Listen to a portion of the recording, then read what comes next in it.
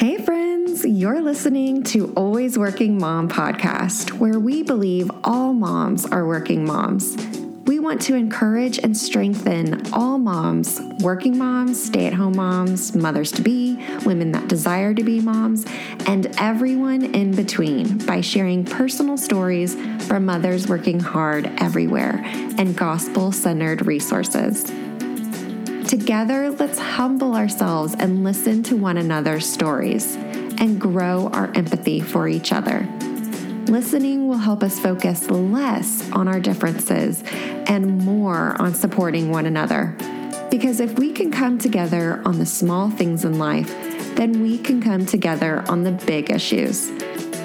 I'm your host, Vivian Knox, career mom of 2 little ones and chips and salsa lover. Hey y'all, so thanks for being here today. On today's episode, I get to sit down with Pat Connor. She's been on our show before on season 1 talking about motherhood. She's a retired children's pastor, and we're going to be diving into finding joy even in suffering.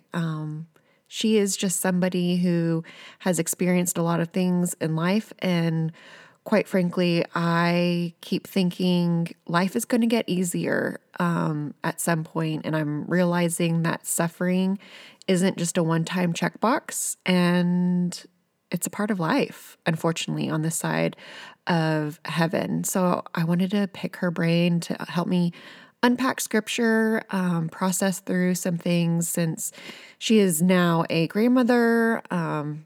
She's just full of wisdom. So let's get started. Well, Pat, hello. How are you doing? Hi, Vivian. I'm well, and I'm so glad to talk with you. I am too. I wish it was in person, like we were last time, but I will take any chance a moment to talk to you if I'm being an honest stalker. Well, thank you. So I wanted to talk to you today about suffering and finding joy in God's presence. And it's a morbid and can sometimes be something that people don't really want to talk to, or we gloss over it and we glamorize it. But I just kind of wanted to dive a little deeper for questions that I know I have and I've been wrestling with the Lord. And quite frankly, I know that it just has come up with this pandemic, up in Yes. conversation with believers in my community, at church and in the neighborhood, and just also just with just people, like in general, at work and in the community and at school and whatnot. Yes, I agree. So we're kind of all in a season of suffering thanks to Corona. Whether you're sick or at home, trapped in your house, or don't have a house to be trapped in, or Yes. don't have a job, whatever it looks like, I feel like we're all kind of walking through a very weird season of wrestling with suffering. The weirdest season. Yeah, Yes, we're all in it together, too. literally. Yes, exactly. Yes. Okay, so not to put you on the spot as my person of biblical wisdom, I've crowned you with that title. What does God say, first of all, on suffering in Scripture? I mean, to me, I come up with a few verses, but what stands out to you most? Oh, my goodness.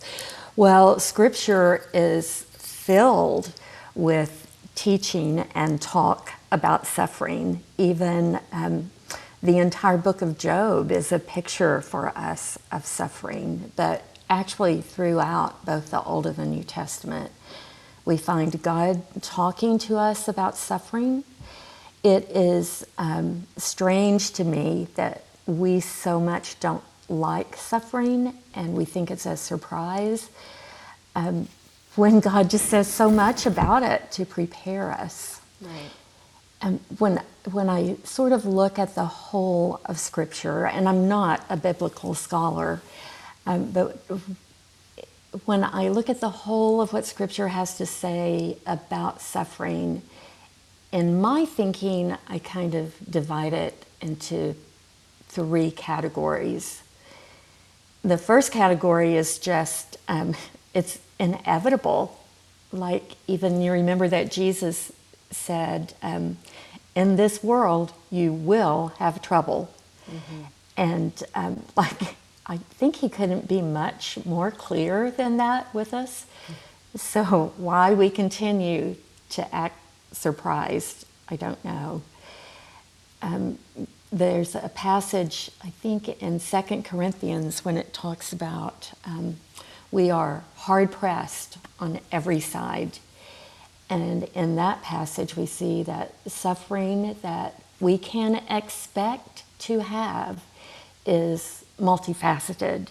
It is physical, mental, spiritual, emotional. We will all be hard pressed in this world. So it is sad that so many of us who belong to the Lord just sort of set this aside.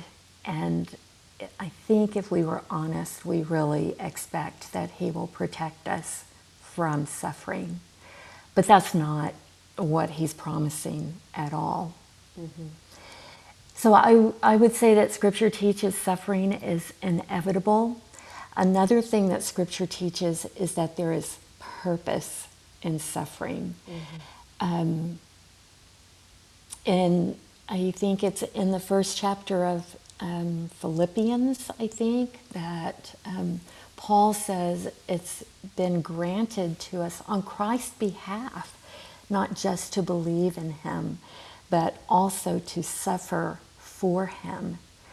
Suffering is a part of what we're called to as Christ followers.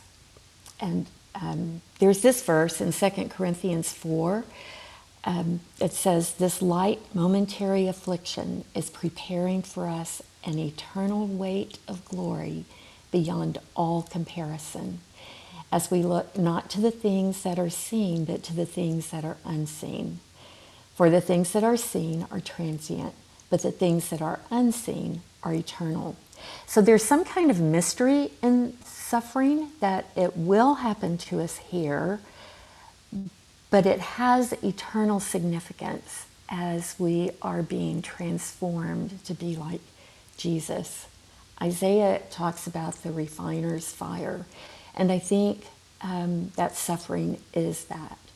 It's refining us. So we have the inevitability of suffering, the purpose of suffering, and then God gives us these great guarantees that He will be with us when we suffer. When we pass through the waters, He says, I will be with you. When you pass through the rivers, they won't overflow you. When you walk through the flames, I will be with you, and you won't be burned up. He will be with us in suffering. And those promises are especially true to me because I've found them to be so real in my own life, that God has been with me in times of suffering. That was kind of a long answer to your question about what Scripture says about suffering. But do you see how much there is there? There is a lot, yeah. Yes. And I think we forget that. I think we maybe gloss over that a little too quickly, both in the Old Testament and the New Testament. Yes. So it is a lot. I think what has been most surprising, and I've been sitting and wrestling with God to unpack that with Him through Scripture and prayer, is that I feel that I was equipped in knowing that there was going to be suffering thanks to everything in Scripture, plus Paul and Philippians, you know, telling us, like, be on the lookout.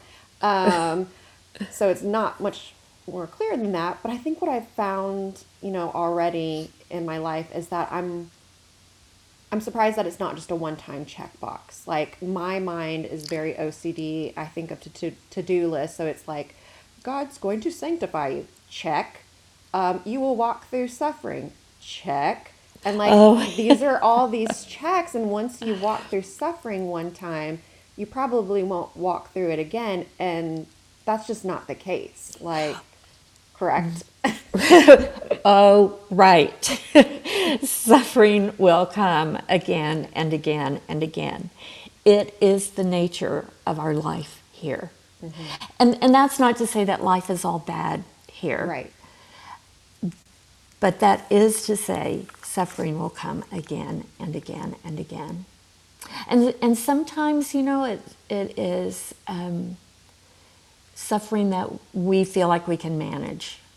And then sometimes we know, oh, there's no way we can walk through this fire without being burned. Right. And I think that God says so much about suffering, so we will know that whenever it comes, we are to look to Him. Yes.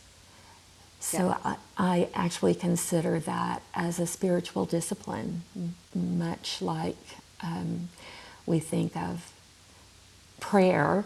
We know that we don't just pray one time and okay, we're done praying, but continually we're called to pray. And I think that suffering will repeatedly come to us because it is a way that we're being changed. Yeah. So I feel the same way, so that at least I can check that box off. Okay, good. But also at the same time, I have a girlfriend that is so wise and has told me, we have opinions, convictions, and then there's scripture. So I still have been sitting in this, I've suffered multiple different seasons of my life thus far, and I'm Yes. only 35, so I'm expecting there will be additional seasons of suffering. Oh, yes, you're a baby sufferer. You're Don't tell just me that. getting started. It doesn't feel that way, okay? But so I've been really digging deep. I love in Hebrews when it talks about people of great faith. And so I like to go back to Yes. those people of great faith. And look at their lives, and Yeah. see how they walked, and then also compare it to like when Jesus is talking to people. Like I take that as okay, kind of prescriptive. I don't want to dive into too much theology or whatever, but I think whatever Jesus says in the New Testament might be worth noting and writing down. Yes. So that's what I'm taking little notes on my to-do list, and I love, for example, comparing how the Martha and Mary from the New Testament, their story in Luke, and I'll have to reference this in the podcast notes because I can't remember where in Luke, but their story compared to David, whereas David throughout the Psalms, throughout Samuel, he is handling different burdens and struggles, and how David handles them, not always perfectly, but how he pursues God. Like he's called a man after God's heart, and he is in the presence of God, and I feel like Jesus is trying to tell Martha, when Martha is distracted about her worries and her burdens, you're choosing the wrong thing. You're choosing to prepare dinner or do whatever she's trying to be. Like, I feel like we all compare to Martha Stewart, and we look at her as like, oh, she's just this Martha Stewart. But I feel like there's more like depth to what Jesus is saying. Like, I feel like, and I'll have to pull up the scripture, but I feel like Jesus responds to her distraction and her frustration with like, why isn't Mary helping me? With his words of, you are worried and upset about many things. Yes. And so I feel like Jesus knows her heart a little bit more than what we as the reader know what's going on. And David, in comparison to David, of all of his, he's a big emotion guy, and he writes down his big emotions very well. So we know that he's a little all over the place. But yet his pursuit is so different than Martha. Is that what Jesus is trying to tell us? Is Jesus trying to tell us that when we suffer, when we are worried or upset, about the big and medium and little things, are we supposed to then seek him? Like what is the solution then, like, to suffering? Well, yes, that is what we're supposed to do. And what Jesus may be saying is, this is what you need to do all the time. Seek Him. Keep our eyes on Him. That Martha I just love her so much, and I'm so much like her.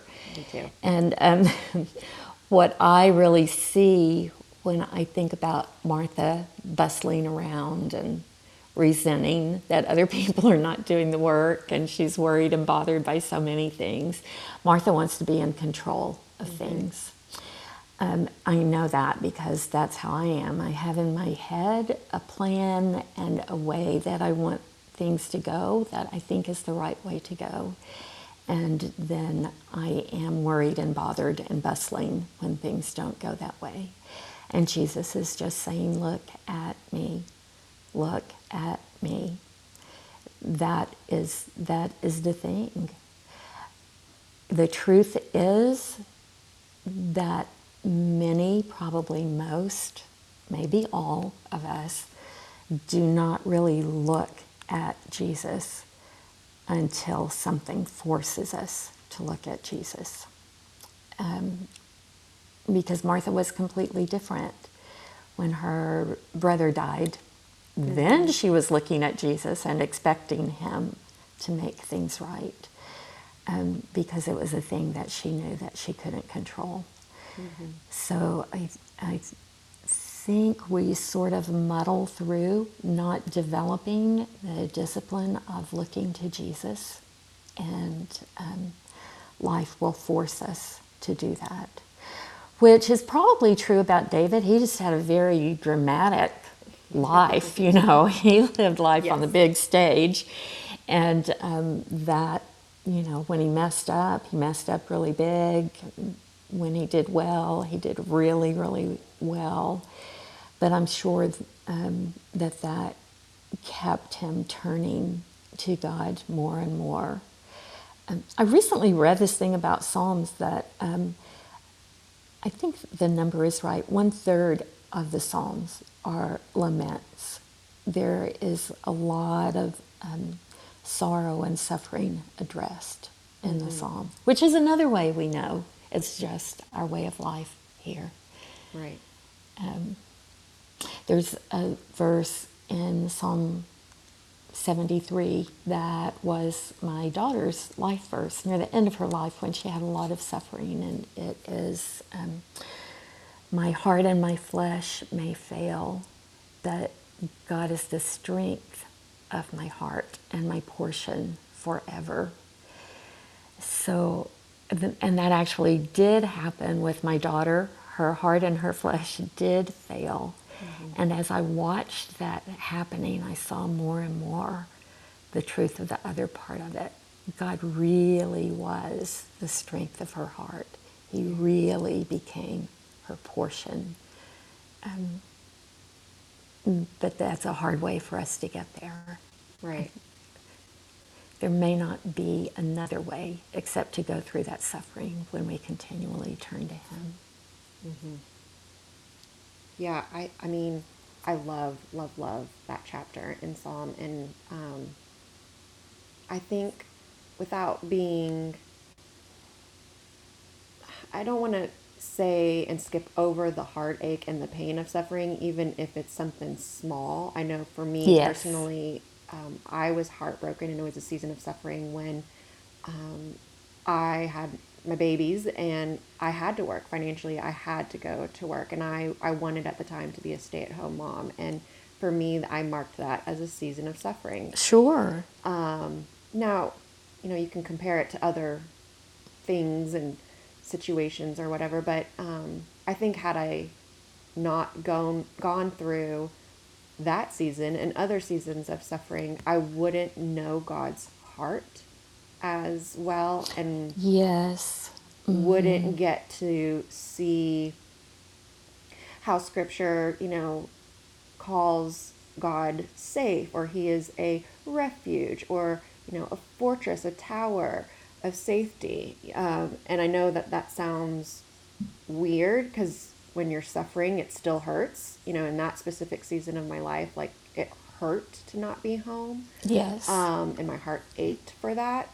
Yet I also felt the nearness of God and experienced Him in a different way. I mean, how would you then unpack Scripture and when it talks about God is safe, God is a fortress, but yet, I mean, suffering is painful. Yes, suffering is painful. Um, and I love that you brought out the point that suffering can be small or huge, all encompassing suffering. But I think even disappointments, as you referenced, life not going the way that we want it or expect it to go, all of those things draw us, or they can draw us to the Lord. One of the things about the story of Job is it's very clear that we can go one of two ways when we are suffering. We can turn away from God, or we can turn toward God. And Job, as you know, really wrestled with it, but ultimately did turn to God. There is something about suffering that I believe stirs the heart of God. Scripture says that He is near to the brokenhearted. There is no pain that we have that He doesn't care about. Because it is the clearest thing to me, I think I liken it to how a parent feels. That our hearts are stirred when our children have a disappointment or a small hurt, or when they are in danger. It can be small or large, but still our hearts are stirred toward them. And so the heart of Jesus is stirred toward us. He moves toward us. And then we have the decision to make. Do we turn toward Him or away from Him? Mm-hmm. One of my favorite stories in Scripture gives a picture that I love of how Jesus, God, is our safety.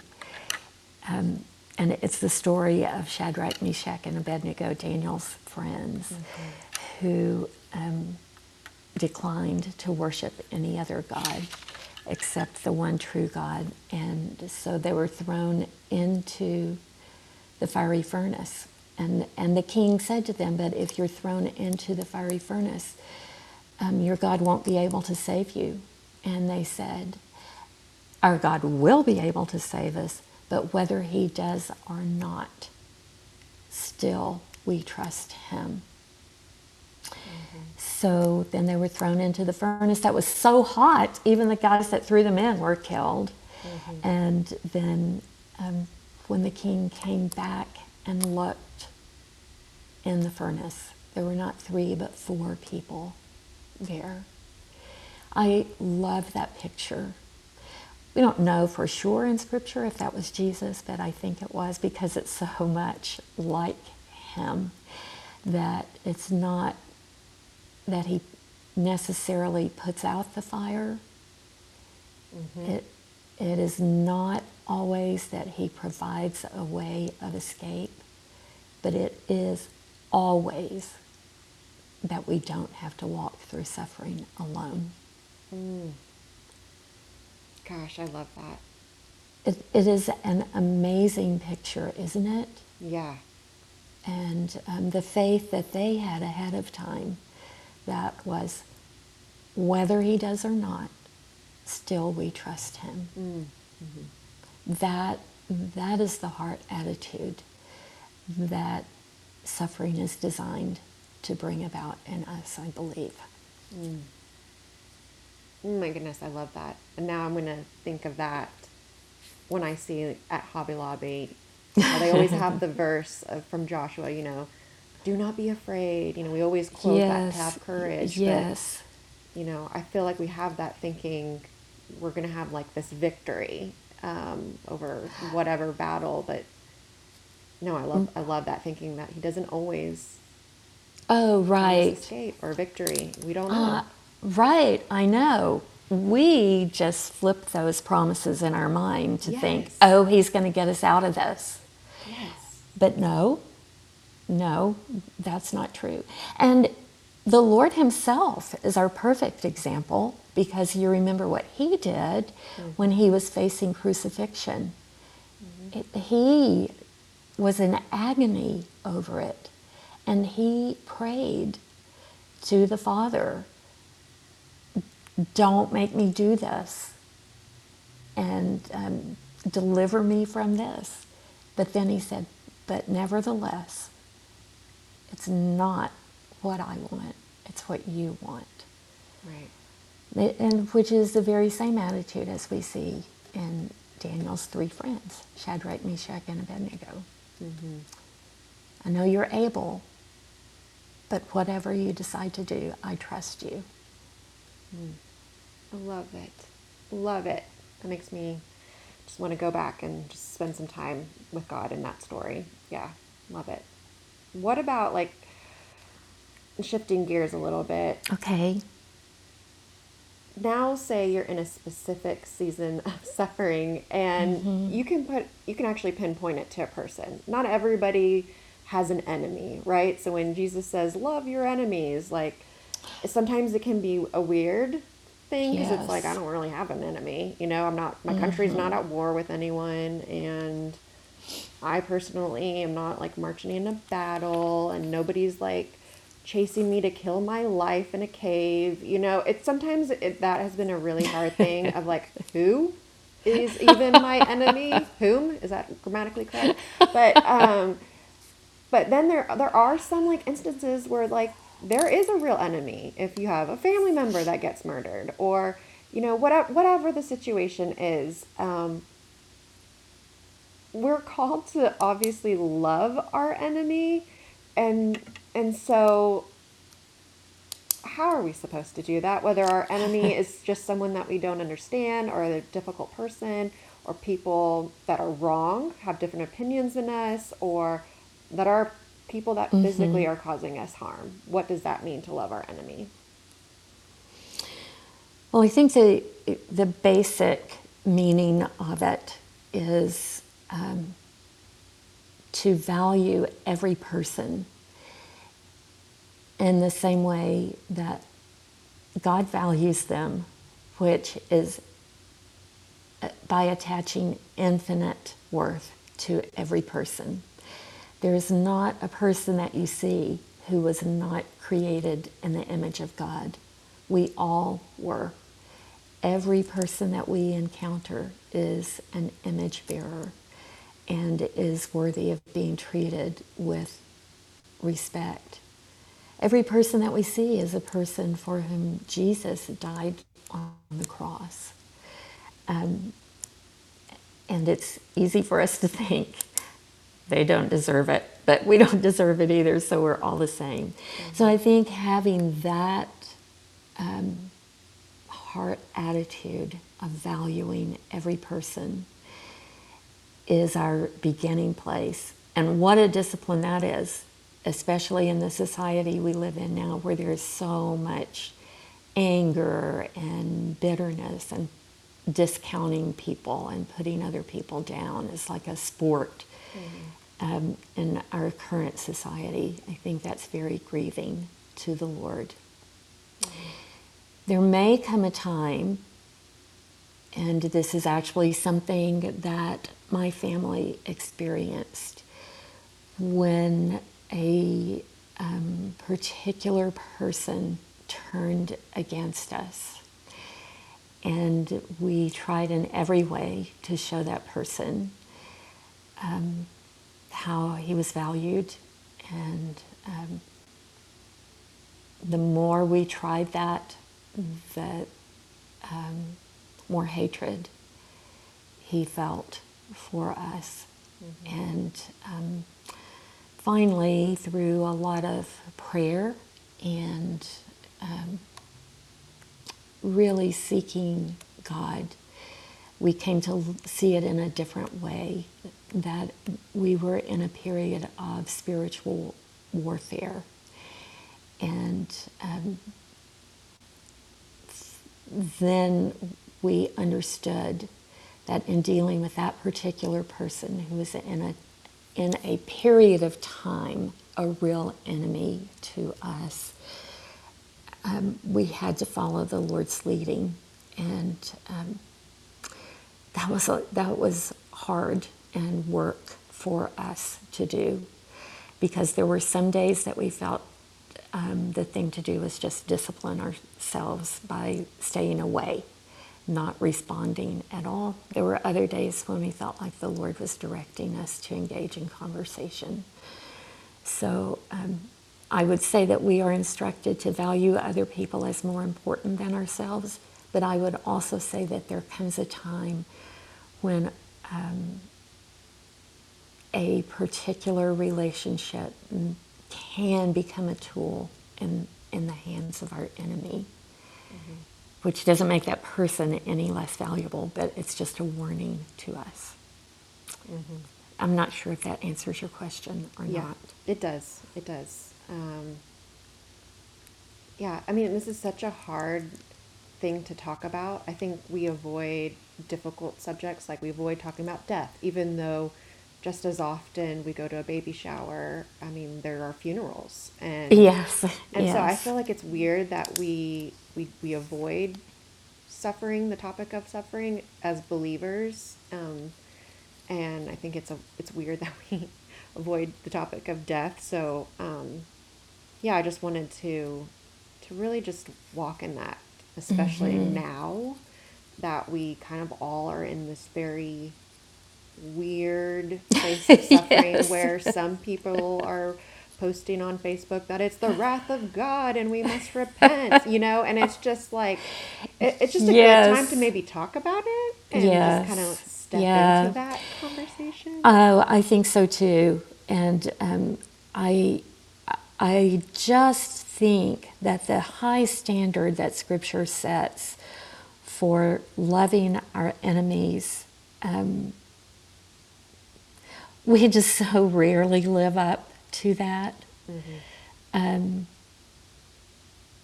That we can't look for the fault in the other person, even though I just said that sometimes the other person may need to be avoided.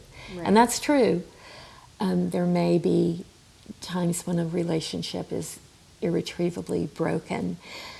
But if we are faithful in checking our own hearts and seeing, is there hatred, bitterness in our hearts, then we're not right. Then we become an enemy of the Lord, really, in that instance. So it is our job to be sure that our hearts are right toward other people, and that will always mean attaching infinite value to them. Right. Yeah, I agree. I love it. I feel that we can't cover everything on suffering in this quick little chat together, but I feel that, even in times of suffering, I know that Scripture tells us there is joy in being in the presence of the Lord. And from my very few seasons of suffering, in all of them, and each one has been stronger, there is this weird peace and joy with being in the presence of the Lord, even when the world around you is falling apart, whether it's big or small. Do you agree? Oh my goodness, yes. Yes. I think it maybe goes back to what I referenced earlier, that I think suffering stirs the heart of God toward us. So it is in those times that we connect with Him on an intimate level.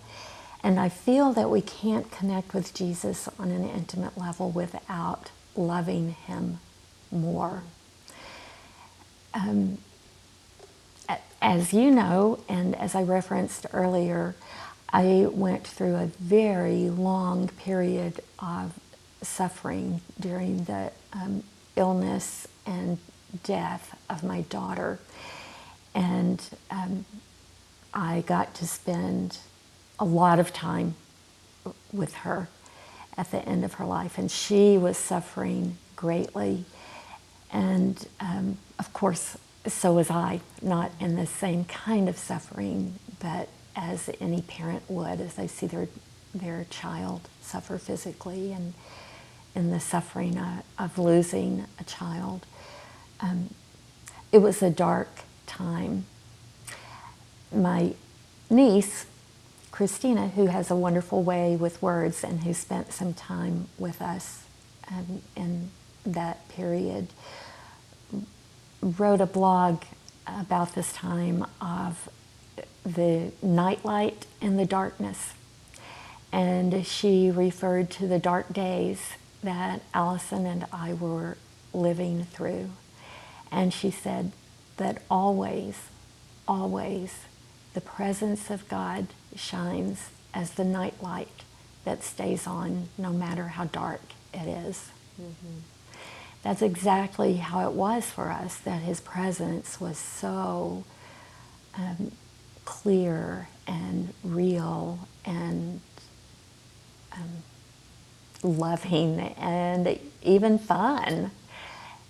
We just both came to know him in a whole new way and enjoyed that. You know how it happens is, boy, I think we don't really know. I think we won't understand that until we're actually present with him.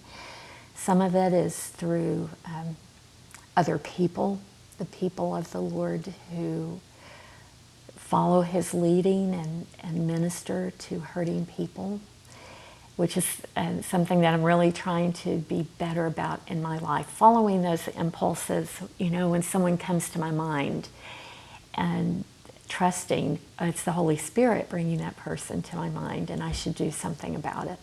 Because I do think often it's through God's people that he makes his presence known. Mm-hmm. And sometimes they're just everyday miracles, little things that we wouldn't expect to see. And we know God did this for us. But pretty often it is the mystery of knowing that the Lord himself is with us. He is holding us. I can't explain it, but I can tell you for sure it is real. His presence with us is real. Yeah.